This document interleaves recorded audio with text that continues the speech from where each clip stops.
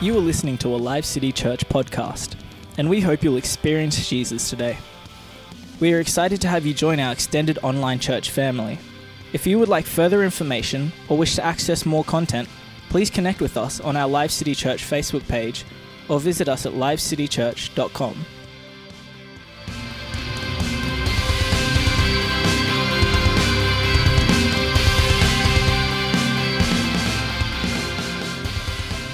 Sit down, guys. Thank you.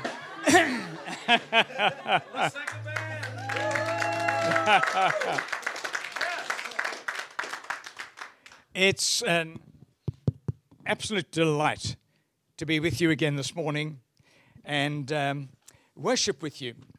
Something's happened with the worship in this place. It's got deeper. It's got challenging.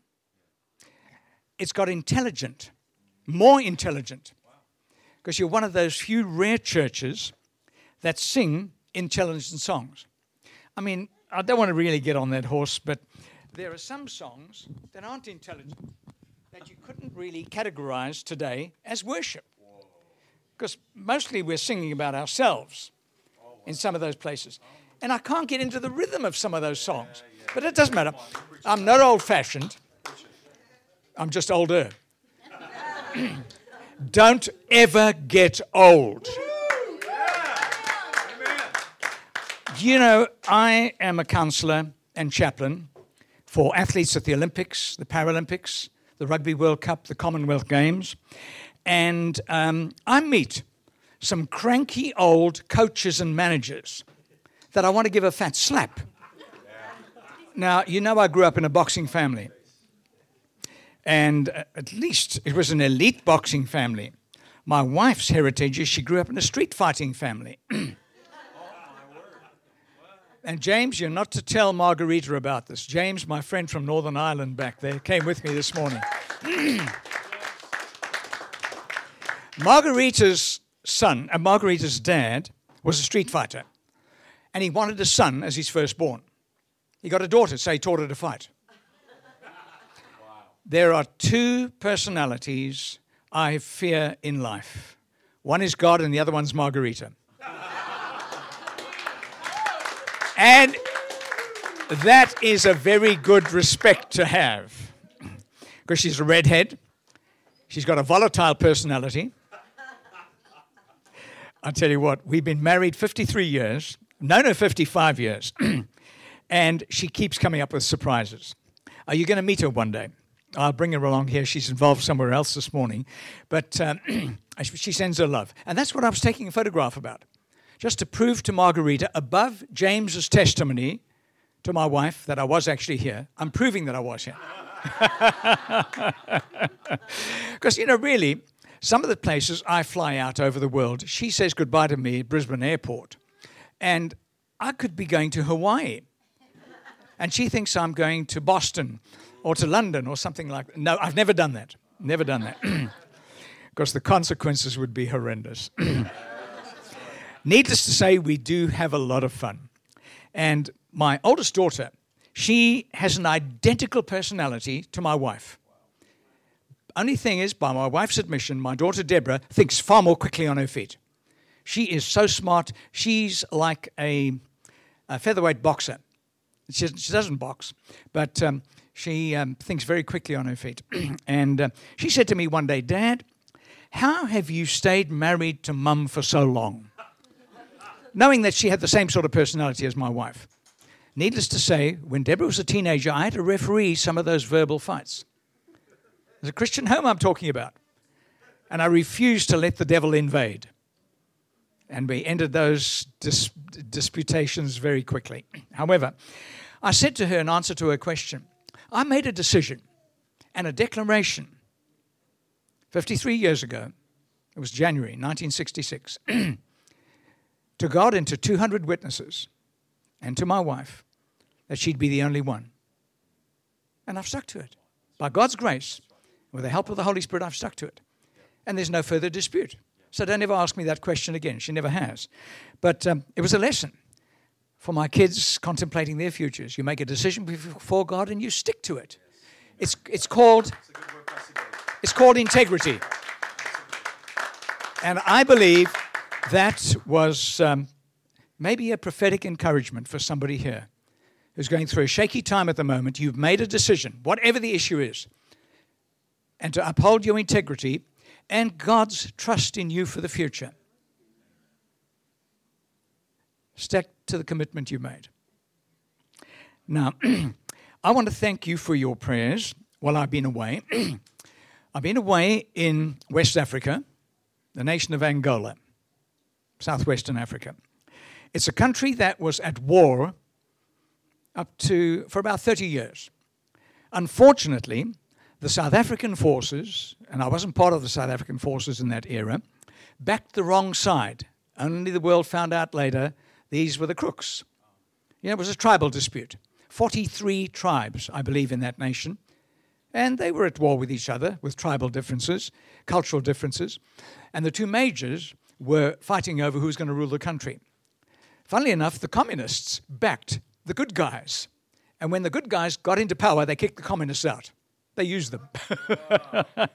And there I was coming into a nation and a culture I'd never been to before. Every African culture has its own culture.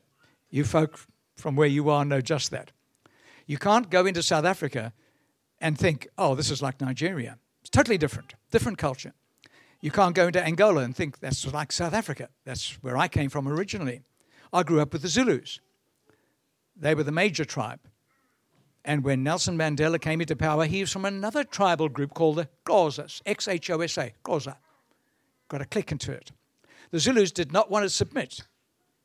They said, we can rule ourselves. We don't want the chief of another tribe ruling over us.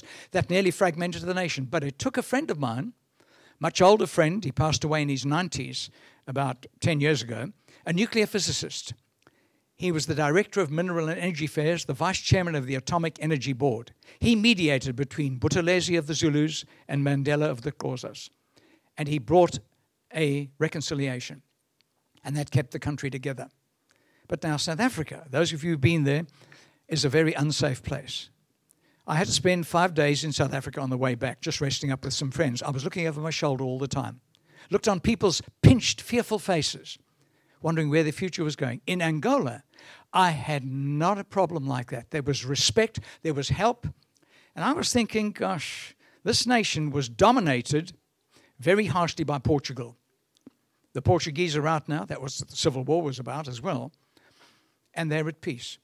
I got respect. I got help wherever I turned. Even the traffic, they drive on the right-hand side of the road, was chaotic, but there was respect on the roads. I couldn't believe it. I was safe in that nation. But I was carrying a memory back from some ministry that I'd had here before I went. And that was at the men's camp. I had such blessing with you guys at that men's camp. I mean, it was remarkable. With the beautiful unity, the way the Holy Spirit was present there. It was rough. Nobody had shaved. And I don't know about showering. I didn't get close enough to smell anybody. Not that's my practice of smelling guys. But it was a great time of fellowship. And I carried this memory all the way to Angola with me. Because I didn't know. I knew very few people there. It was a convention I spoke at, a medical humanitarian aid convention. There were doctors, there were surgeons, there were humanitarian aid directors, plus a lot of local interns, plus missionaries and missionary aviation pilots, about 60 of them, excluding teenagers and kids. And although I didn't address the kids, they had a separate program. And these people were legends. Many of them been there, their families have been there 3 and 4 generations. A lot of the people there, including the heart surgeons, had been there over 30 years. They had followings of thousands of people who looked up to them. Now, most of them were born again. Some of them were Pentecostal. Some of them were not. But highly respectful people. I felt out of my depth. I felt I was ministering to giants in the land, in God. And I can remember saying, look, you people have such high respect. What can I teach you? Some of them were had great theological degrees. And I said, I feel so out of my depth and so distant from you guys. You're so high-ranking. And a big, tubby heart surgeon, I think I was the second oldest person there. The oldest guy was 80 years of age. He'd been there most of his life. Now, I'm nowhere near 80. But this heart surgeon yelled out from the middle of the audience. He said, "Cut the BS and get on with your message." I'm not going to translate BS to you. That settled me in with these people. They were just earthy, down-to-earth people, and great time there. In fact, they said, "We booked up our speakers for the next 4 years. Would you come back in 5 years' time?" I had to pay for myself to get there because they had no money outside of the country. They looked after me there. We had our ministry at a game reserve, a little game reserve, which was 3 hours out in the country. It was the rainy season, but I was glad they'd been in drought for 4 years because those country roads, thick with sand, would have been a swamp to get there. Oh, we saw wild animals along the way. Giraffe, kudu, that's big antelope, ostriches, a lot of pythons, snakes and stuff like that, and springbok, the antelope. So it was way out in the country. Remarkable. And I told them where I have my home base. And they said, "Give our love to these people." Now, I'll tell you what. I have a newsletter on the table there, which I'm going to ask you to take afterwards, which gives that report coming from Angola. And it was a marvelous time. I would love you to take a little news bulletin of the latest news coming from the orphanages and the orphanage of the brain-damaged children that we support in Eastern Europe. Many of you know that we support 52 orphanages, 6,000 children. And I call them my favorite little friends, especially in the nation of Ukraine, which has been at war for about 3 years against the Russian rebel army. And I'm going to say this now, in case I forget it during my preaching. It's called When God Stepped Down. I'd love you at least to take this. You'll find them on the table. And by the way, I've got DVDs on that table there. I'm going to mention some titles to you in a moment. But do at least take the paperwork, especially this one, When God Stepped Down. It was the great revival that broke out in the Hebrides Islands, that's northwest coast of Scotland, in 1948. Written by a man whom God moved in there after the revival broke out to keep it flowing in the Holy Spirit and not to be fragmented by different dissenting attitudes of different denominational groups. And that revival lasted at least a decade. At least a decade. And it flowed over into Scotland and down into Britain in the 1940s, just after World War II. And, horrendous to think what would have happened to Britain if that revival had not broken out. This is too long for me to talk on. It runs into 5.5 pages. I'd like you to take it home for some really good reading this afternoon. And you'll find that Duncan Campbell, the man that God used to just keep things on track, said, this revival had broken out before I got there. Everyone says, I brought the revival with me. I didn't. There were hundreds who got saved as a result of this revival before Duncan Campbell ever arrived there, because he came from another part of Britain. God sent him there to document it, guide it, and make a record of it, just to be a witness. Now, on the table back there, I'm just going to mention 5 titles. Do something great for God. We're always thinking with great admiration of the people who've done great things for God that we've read about or we may have heard about. And, they became great not by doing a great thing, but by doing a little thing that God put his power into and turned the world upside down as a result of a little thing they did, guided by the Holy Spirit. So do the little things in obedience to the Holy Spirit with great grace and love, and watch how God turns it around. Is there somebody here who has that aspiration? You really want to be remembered as a person of integrity who've done something that's changed history. Who'd like to be that person? I'm not going to embarrass you. I want to give this to you. Who'd like to have this? All right. Go and see James afterwards. You can get one. Pastor Paul, you raised your hand too, didn't you? Yes. Okay. No, I've got more than one back on the table there. I want you guys and you to Because you had your hand up first. You beat everyone by a whole knuckle. Okay, just quickly some other titles. Be a passionate witness for Jesus. Be an obedient witness at all times. When you don't feel like it, the Holy Spirit's prompting you. It works better for us than it does for Nike. Just do it. In fact, my granddaughter, who's a bodybuilder, not my granddaughter, my granddaughter's mother, my youngest daughter, she's a bodybuilder. She's in the fitness industry. And she's got a shirt on, Just Did It. And on the back, when she turns around, there's a cross that says, I follow Jesus. Running your own unique race. I want to give this to someone who's frustrated because you're different from others. You have a different personality. You're not weird. You're not strange. You're just wired differently. We all are. And yet if we're forced into a pattern that other people, like your family members who are overprotective, have forced you into, that robs you of your originality. And the finest way is to be yourself and let Jesus be himself in and through you, through the Holy Spirit. Running your own unique race. Remember when David, the man who was going to be king of Israel, was 15 years of age. He was about 15. I worked that out, actually, because he had 3 brothers in the military, and you had to be 20 plus to be in the military. Funny enough, at 20, you could be in the military, kill and be killed. But in ancient Israel, you didn't have a word that was legal contract until you were 30. That's why Jesus began his ministry at 30. That was the law. So David, there were 8 brothers. There were 4 others above David. So 19, 18, 17, 16. David was 15. And he was asked to take some cheeseburgers to his brothers and the commander. He did. You read that there. He took cheese and bread to them. And he heard this giant yelling abuse and profanity against the God of Israel and the Israelite army. And he said, why don't one of you guys go and take him out? And they were all scared. He said, I'll go and do it. I'll go and do it. 15-year-old. He was a little shorty. And you know what King Saul, backslidden, insecure King Saul did? Put his armor on this little shorty. Saul was about 6'4" tall. He stood head and shoulders above everyone else in Israel. And David clunked around in this army. He said, I can't wear this. I haven't grown into it. I'll do it my way, thanks. Running your own unique race. I want to give that to somebody. Right. Lady back there.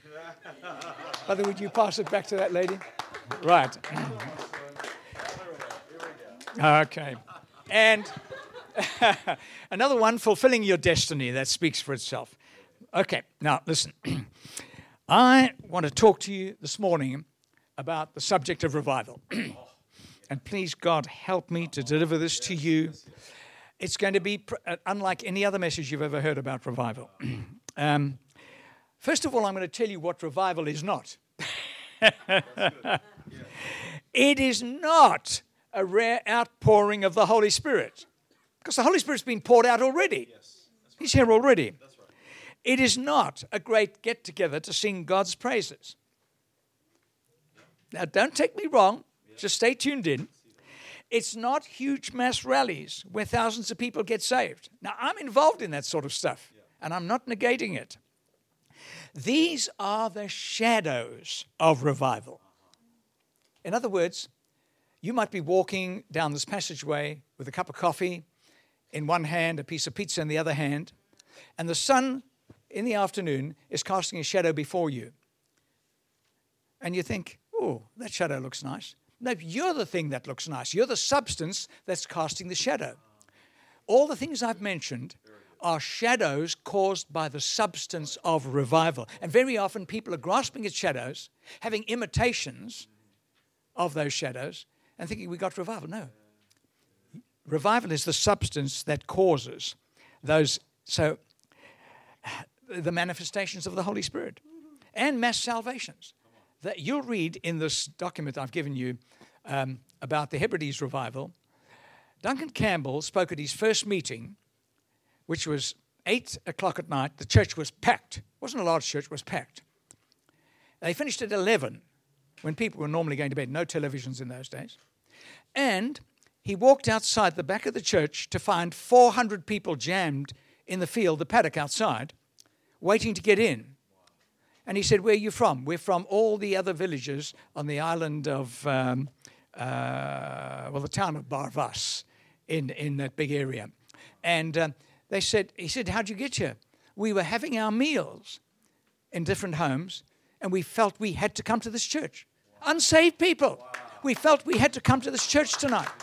And they all met each other on the road.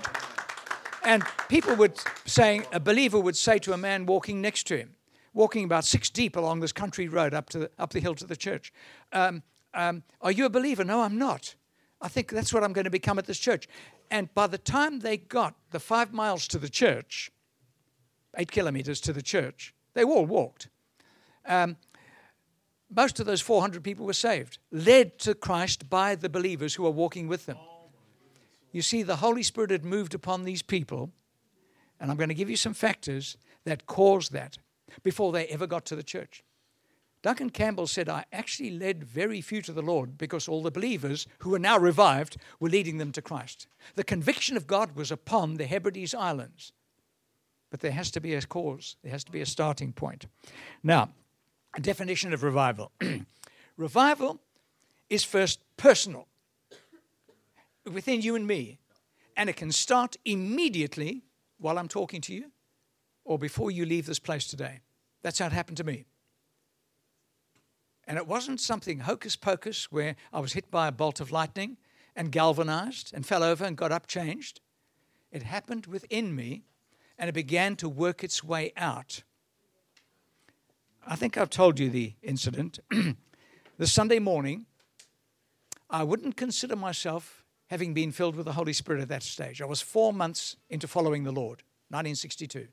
It was about the June. And the pastor said at the close of the service, "Anyone here really want to have a touch of God in your life?" All I wanted was power to witness to my colleagues and friends at work and at sport and at university where I was studying in the evenings. I wanted power to witness. I was talking to them about Christ, but nobody was listening. And I wanted to have that power of Holy Spirit conviction to make them listen and receive Christ. It wasn't a personal thing. It was to reach others. And I went and knelt in the front of the church, and 2 of the deacons came and laid hands on me and started praying loudly over me in tongues, and I told them to shove off. I shouted at them, "Get out, I can't even think with you shouting in my ears like this." And they got very discouraged. It was one of my first times in that Pentecostal church. I didn't know they made noise like that all the time. So they went off thinking, "Heathen, we'll just leave him to pray." And I said, "Lord, I just want to be filled with your Holy Spirit this morning." I'd heard people speaking in tongues, and I thought, they must be so intelligent. Different languages spoken in this church, and they're not African languages. And I thought, some of them sound like Chinese dialects, but these people weren't Chinese. So I knew it was something different, but I didn't know what it was. And I got a picture in my mind's eye of myself kneeling under a waterfall, like when I had done runs across country for boxing camps. I'd be hot and sweaty and tired. I'd dive into a rock pool, stand under a waterfall, and just drink this beautiful crystal clear water until it was coming out of my nose. So I knew what it was to be filled physically with thirst quenching. And I got this picture of the Holy Spirit pouring into this empty vessel, just in my mind's eye. And I said, "Lord, more, please, more. Fill me, fill me. Not just top me up, but fill me to overflowing. Fill me to overflowing so that this splashes onto others." I didn't realize how doctrinally true I was in saying that. Well, I got filled with the Holy Spirit that morning. I didn't speak in tongues, but I got that power. Next morning, I came into work. Oh, look, tongues following the follow. I actually woke up one morning speaking in tongues. It was just all an overflow. You know, many people are seeking for the manifestations. Focus on the person. Focus on the Holy Spirit, not on his manifestation. You get all the manifestations. They are the consequence. John Lewis and I had Pastor John Lewis, once state superintendent, I think he was, of the Assemblies of God, had this altercation. I said, "John, the gifts of the Holy Spirit are a consequence of being filled with the Holy Spirit. Get filled with the Holy Spirit, the gifts will happen." But I've lost judging people who don't know about them. They get filled with the Holy Spirit and they're prophesying and they don't know it, but they've never spoken in tongues. Because remember on Acts chapter 2, On the day of Pentecost, they spoke with other tongues and prophesied. Presbyterians and Methodists began to prophesy before speaking in tongues. And then I told them about tongues and they began to speak in tongues. They just didn't know about it. Just a lack of knowledge. However, there I was, waltzed into work about 15 minutes before starting time, and all the staff were sitting around the office table joking about their weekends, and I just came in unobtrusively and sat down, put my briefcase on the floor. About 15 minutes before the buzzer went and we went out to work, I was an auditor, and the guy sitting next to me said, "Hey, Dave, you've had a wonderful weekend. You look great." I mean, they'd been talking about parties, horse races, gambling, casinos and stuff like that. And I said, "Well, yes, actually, I got a great touch from God in church yesterday morning." And the guy sitting next to him, that was Christopher, the guy who asked me, Larry was sitting next to him and said, "What was that, Dave?" I repeated it. The secretary, Denise, sitting next to him said, "What was that?" And suddenly, 15 people sitting around this big coffee table were listening to me. And it must have been 2.5 minutes maximum. I just shared how beautiful Jesus was. They were engaged. They were listening. That was the power I got filled with yesterday. Well, I didn't give an altar call because the buzzer went and we had to go out. And it wasn't appropriate. Over the next 4 years, I worked in that accountant's office. I led most of those people to Christ. They came to me. I mean, they were laughing at me before that, trying to tell them about Jesus. They treated me like a walking circus. You see, I'd got revival, seeking the person, not any manifestation, seeking the person the day before. And I wanted to keep that. I didn't want to lose it. And I said to those folk, "Why did you come to me when you hit the wall, when you had broken pieces to put together?" Because you laughed at me. You treated me with scorn before that. They said, "Do you remember that morning you came in, you sat down unobtrusively, you were shining." I wasn't aware. I felt different on the inside, but I wasn't aware my appearance had changed. They said, "You were shining, and we listened to you, and what you said got through." It was the first time the seeds started bearing fruit. So I'm talking about personal experience here, not just something I've read. I didn't know it was called revival. I just received it and did it. And as it says, it's the constant experience of the simplest. I don't mean stupid. I mean uncomplicated. Christians who will just walk in the light with Jesus, because he is the light. But walking in the light means that light exposes stuff that God doesn't like in your life. And very often, some believers will shut that down out of embarrassment. Don't do that. God's not out to embarrass you. He's not out to embarrass you. He wants to clean you out and heal you. And many people say, "I want to be on fire for Jesus." You know, one thing that fire does, burns up rubbish. Another thing that fire does, it gives light to those who can come out of the darkness and follow where that light's going. They're actually following Jesus in you. And the third thing it does, it gives warmth. That's why people want to stay with you. They've come out of the cold. Don't chase them away. Don't be insecure. They don't want anything from you. They just want that warmth and that light. And if you're following Jesus, they'll follow him with you. So don't chase people away out of an insecurity thinking they want something from you haven't got. You've got something that they want. Share it with them. Now, this means a new sensitivity of calling things by their rightful name, sin, when it is sin. Seeing sin in God's light, like pride, hardness of heart, doubt, fear, self-pity. "Oh, I feel so sorry for myself." Oh, come on. Because people have intimidated me. Look, forgive those idiots. Get yourself restored in Christ and move on. And you'll find that those people you've forgiven, you've sifted them out of your domain into God's domain by forgiving them, and God deals with them. Especially if your family are against you and you've got to live with your family. And there's a resistance between you and your family, and it comes from you. Because you don't want to let them too close. They might hurt you and abuse you. Forgive them. Put them in God's hands. And I'll tell you what, when you do grow up and come to leave home, they'll miss you. That's what my folks said about me. When I left home to get married, "We miss you so much." Because years before, I'd forgiven them for the way they were persecuting me. Literally. I think I mentioned to you, my dad was the South African light heavyweight boxing champion. He beat me up 3 times when I was 19 to stop me following Christ. I couldn't go to work into university for 4 days. My face was so cut and swollen. And the family doctor said to my dad, Bernie, don't touch your son again. What you're doing is illegal. He could sue you for everything you've got. Now, when I overheard that, it gave me a little bit of confidence, but I didn't pursue it because nobody wins. Nobody wins when you do that. If I'd done that, I would have lost my parents. I forgave my dad. I put him in God's hands, and within a month he got saved. Wow. All by himself. And I tell you, I was feeling sorry for myself. God, I'm your child. I don't deserve being beaten up. I actually shaved without using a mirror because I didn't like to look at them. In fact, when I went back to work, the guy, Christopher, who was sitting next to me that day when I came bouncing in the Holy Spirit, he said to me, did your girlfriend do that? I said, Chris, I don't have a girlfriend. You know that. I only met Margarita 2 years later. And when I heard about her left hook, I thought, I'm not going to get too close to that left hook. However, I said, no, it wasn't my girlfriend. It was my dad. What? And that, I said, don't hold it against him. But my dad beat me up because I decided to follow Christ. He was Catholic. He was an avid churchgoer. He said, I wonder if I'll ever get beaten up for going to church. I said, you might if you decide to follow Jesus, because there are people who object to that. But I don't wish it on you. Actually, he didn't ever get into trouble.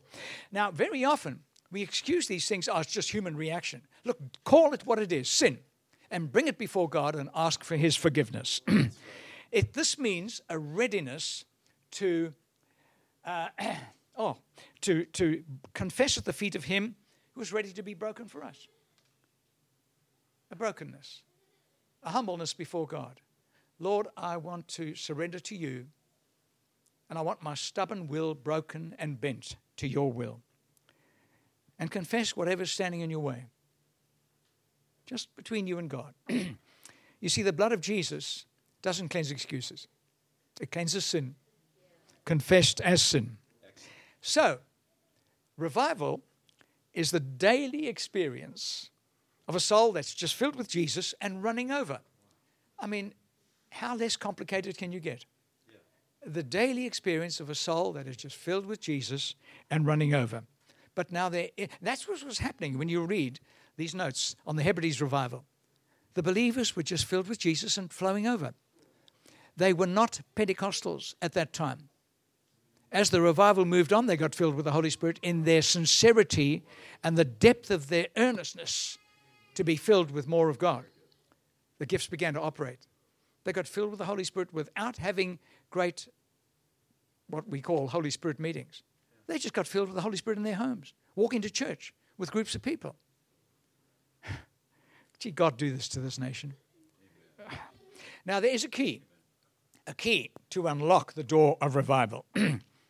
This key unlocks the door to the salvation of multitudes, unlocks the door to true Pentecost. Not just flash-in-the-pan manifestations. And this key is actually not to have great preachers around. Now, don't get me wrong. God can use all these factors. It's not having super advertising to draw people in, although anointed advertising works. It's not having great concert-style worship meetings. Sometimes those can be so exhausting. I'd rather come here for worship. God can use all these things in the right context. But the key is found in this classic verse of Scripture. Hear me on this, please. 2 Chronicles 7:14. A number of true factors here. If my people who are called by my name shall humble themselves and pray and seek my face and turn from their wicked ways, then I will hear from heaven and will forgive their sin and will heal their land.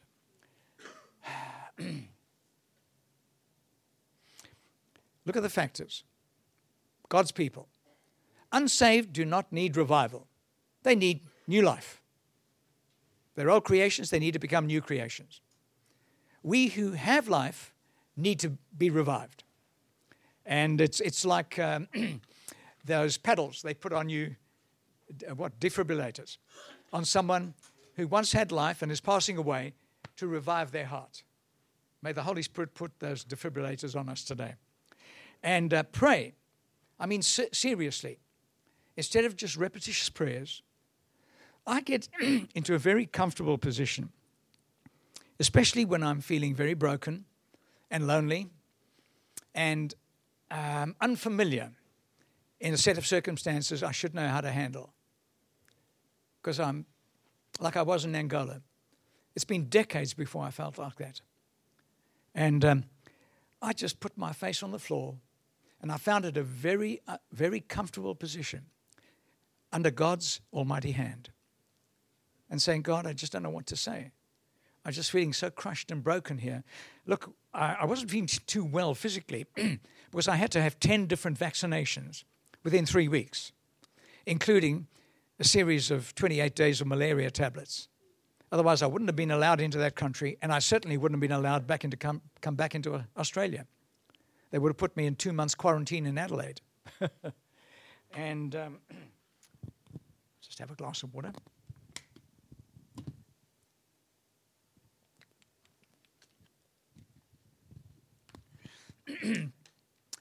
And I ask you to get that little picture in your mind's eye when you pray, whether you sit or kneel, it's immaterial.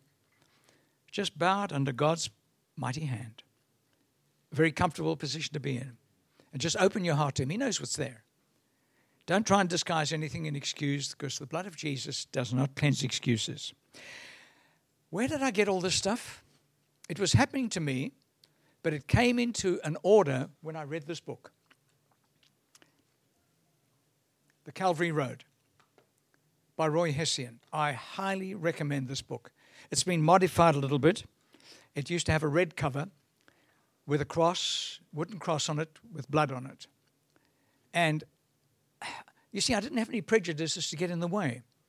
I just read this book and I thought, gosh, I'm going through that. It helped me to continue it. I highly recommend this book. Korong have it. Or you can get it online from Amazon. And then part of the notes that I've given you are this Hebrides revival in 1948 by Duncan Campbell. Now, I'm going to take you back a little while. You older guys will remember this. Maybe some of you younger guys have heard music from this era about the artists I'm going to show you, where, well, it affected not just one nation, but many nations around the world. It was called the Jesus Revolution, or the Jesus Movement in California. It started in the 1970s, and there were a number of people who were involved in this, great leaders. They were actually saved and reformed drug addicts, alcoholics, and demon-possessed people. Some of them were very intelligent and were leaning highly into communism. And let me say, at this stage, it was only found out later on by David Wilkerson, about 10 years after these events, in doing research, that most of the universities, the high schools, training institutions across the United States had been infiltrated by communist professors, Russian and Chinese trained, who had come in to change the nation back to communism. And it was on the brink of causing the student movement to rebel against the government and come into communism. And God stopped it. He stopped it dead in its tracks by raising these people up. It was remarkable in the fact that the Holy Spirit dropped on the university campuses. And the communes, like he did in 1948 in the Hebrides revival, and these people came under conviction. And God raised up a totally new group of people of worship. There was a music group, Pastor Paul, you might remember them, Love Song, that was led by a guy by the name of Lonnie Frisbee. There were films that came out of that, because in all of their impromptu meetings, there were big and small numbers. There were people with video cams walking around taking film of this, and they were putting it into a sequence. They formed a film industry as a result of this. And we got those films into South Africa. This music group, Love Song, led by Lonnie Frisbee, were remarkable. They were smelly, hairy, and when you look at those pictures, but such a sweet presence of Christ flowed out of these people. There was another guy called Larry Norman. He was also a rebel. He was a protester, especially against the Vietnam War. Larry came to South Africa, And I had the privilege of driving him around and working with him for 4 months. 4 months. I'll tell you, you catch something over those 4 months. Unfortunately, his hosts should have known better. They were friends of mine. That's how I got dobbed in to drive him around. Took him to straight-laced Pentecostal churches, Dutch-speaking Afrikaans churches that couldn't handle Larry Norman, and they almost ran him out of the country. Now, what they should have done was this. After one of those discouraging meetings way out in the country, we drove him back into the city of Johannesburg, and the organizers said, come on, we know there is a nightclub open. It's just about to close. We get a little meal and get some refreshment. We hadn't eaten all day. We hadn't drunk very much either. And I was longing for a nice herbal tea or something. We walked into this nightclub, and the music group had just had a break from the gig they were putting on. About 100 people in the place. And I mean weirdos, really weirdos. The place smelt of various light drugs that were being peddled in those days. But there was nobody playing. So Larry walked up to the owner, introduced himself, and said, can I use my guitar and sing a song? He said, sure. Well, Larry sat with his legs over the front of the platform and just began to sing, Jesus Was an Outlaw. And then he went on to, Why Should the Devil Have All the Good Music? Remember those songs? And the crowd, all 100 people, stopped what they were doing, put their drinks down and came and stood in front of me with open mouths like little kids. Larry gave an altar call and everyone in the place got saved. And I said to the organizers, that's where you should have taken Larry Norman, not to the churches, should have taken him to all the nightclubs around the nations. He was a soul winner. Now, he was the guy who actually created the one-way sign. And what a privilege working with this guy. And there was another one by the name of Keith Green. He followed in the wake of these guys. His memory is still very sharp. And then Chuck Smith from Calvary Chapels. He was the man God brought in to harness all that without causing a denomination. He grew these guys into little chapel services that grew rapidly. Christian chapels are right throughout the world. Calvary chapels are right throughout the world today, reaching this type of person. Now, this is what I'm going to finish with, because this is a movement that started in February 1970. 3rd of February 1970. It was a cold Tuesday morning. Backtrack about 3 months. One of the deans of the faculty had been praying with about 30 students out of 400 students, and this wasn't a theological seminary, it was a technical college where they learned trades. The seminary, it was Methodist run, the seminary was across the road, and they were jealous that God touched the technical college first. These 30 students, under the mentoring of this dean, were making right with God. They felt uncomfortable. Some of the guys had been womanizing excessively. Most of them were cheating on their studies and their grades. And one particular person, it was a beautiful young lady who went on to become a Miss America, was an inveterate liar. She couldn't stop lying. And they began to confess their sins within this group to God and make right with Him. The dean taught them how to pray, how to read the scriptures and be obedient to God's word. And these kids started getting revived. Just 30. And then the Tuesday morning, 400 students gathered in the chapel for the chapel hour. And the dean got up and he said, I don't feel led to speak to you this morning. I want to get some of my 30 students in my deanery faculty to come and talk to you, to share their testimonies. And each one of these kids got up and spoke for about 2 minutes, talking about confessing the wrongs in their lives, and they were specific about the wrong things they were doing. It must have been embarrassing. And they made right with God, and then left the platform, one after the other, leaving the microphone to go down to the audience to apologize to people that they'd hurt and injured in the audience. The dean got up when the bell went for the end of the chapel hour and said, folks, we're canceling classes today. Anyone wants to make right with God, come to the front. A swarm of people from the audience ran to the front, 4 deep. I stood in that place 11 years later and walked into the presence of God in Wilmore, Kentucky. just south of Louisville, Kentucky, where KFC, Kentucky Fried Chicken, started. And that was that morning, and that was the people who were receiving the word from those students. Then they began to flood forward to the front, and then somebody just burst out into impromptu song. And there was the dean who had started off this movement, just one man, a loner, in that situation. And at 10 o'clock that evening, the place was full with about 1,200 people. Remember, the building only seated about 500. At 4 o'clock in the morning, there were still 200 people there. People just went home to get refreshed and come back. It got onto the television, and the television called and said, "Can we come in?" They said, "Yes, but no floodlights, and you don't distract anything." They filmed it. That meeting went on non-stop 8.5 days. People got saved by students turning to a guy sitting next to him and said, "By the way, you're new here. Are you saved?" "No, I'm not. I saw this on TV and I came to see what was going on." Student led him to Christ. In the months that followed, most of those students went to their various deans and said, "We must take this out to other campuses." They went across the state in these choreographed groups, and they didn't preach, they just got up and shared what happened to them, and the Holy Spirit dropped in those places. Meetings lasted 4 and 5 days.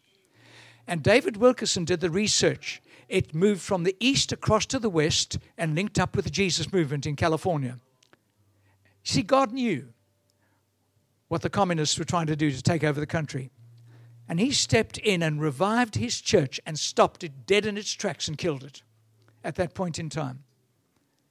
Now, I'm offering this to you to consider this very seriously. And I've gone a little bit over time, and I apologize for that. But I want you to follow this through from this meeting into your home life. And maybe instead of, if you want to watch the cricket, just see what's happening with the cricket in England and turn the TV off, because it'll stay the same through the afternoon. And just focus on this. Just spend an unrushed time with God. It doesn't have to be a lengthy period. Just doing these things today. If my people who are called by my name will humble themselves, I find I've got to say that, "Lord, I humble myself. My arrogant spirit, I humble it before you under your almighty hand." And pray and seek his face and turn from wicked ways, things that are wrong. Watch what God will do in healing you, filling you up and overflowing. Now just close your eyes a moment, please.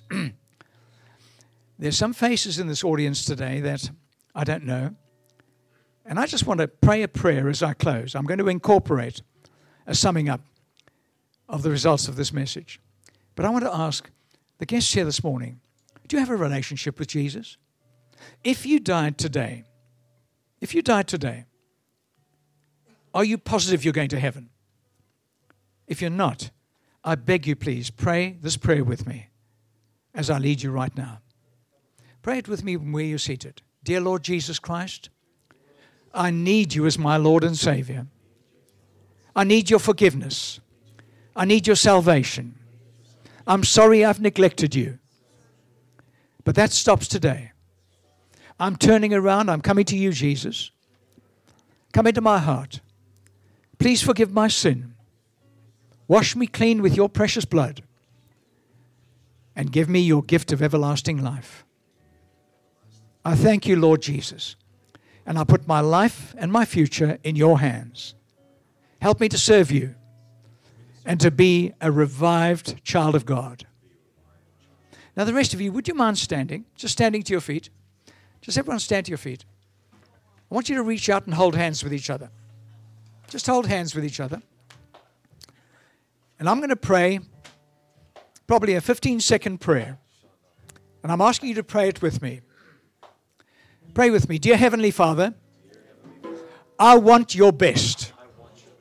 So I'm giving you my all. Please forgive my sin and revive me in such a way that Jesus will pour out of me The Holy Spirit will bring God's conviction on people close to me, and they'll want to come to know Christ and use me to overflow to others every day from this moment on. In Jesus' name. Amen. Amen. Thank you for joining Life City Church, and we hope that you were blessed and inspired by today's message. If this ministry has made an impact on your life, we'd love to hear from you. Please drop us a line and share your story at thanks@lifecitychurch.com or email us your prayer needs at prayer@lifecitychurch.com. We'd love to connect with you and hear more about your story. If you love the ministry of Life City Church, you can make a financial gift to help us spread the good news of Jesus by going to lifecitychurch.com and clicking the Giving tab. We hope today's message has spoken into your life and look forward to your next visit.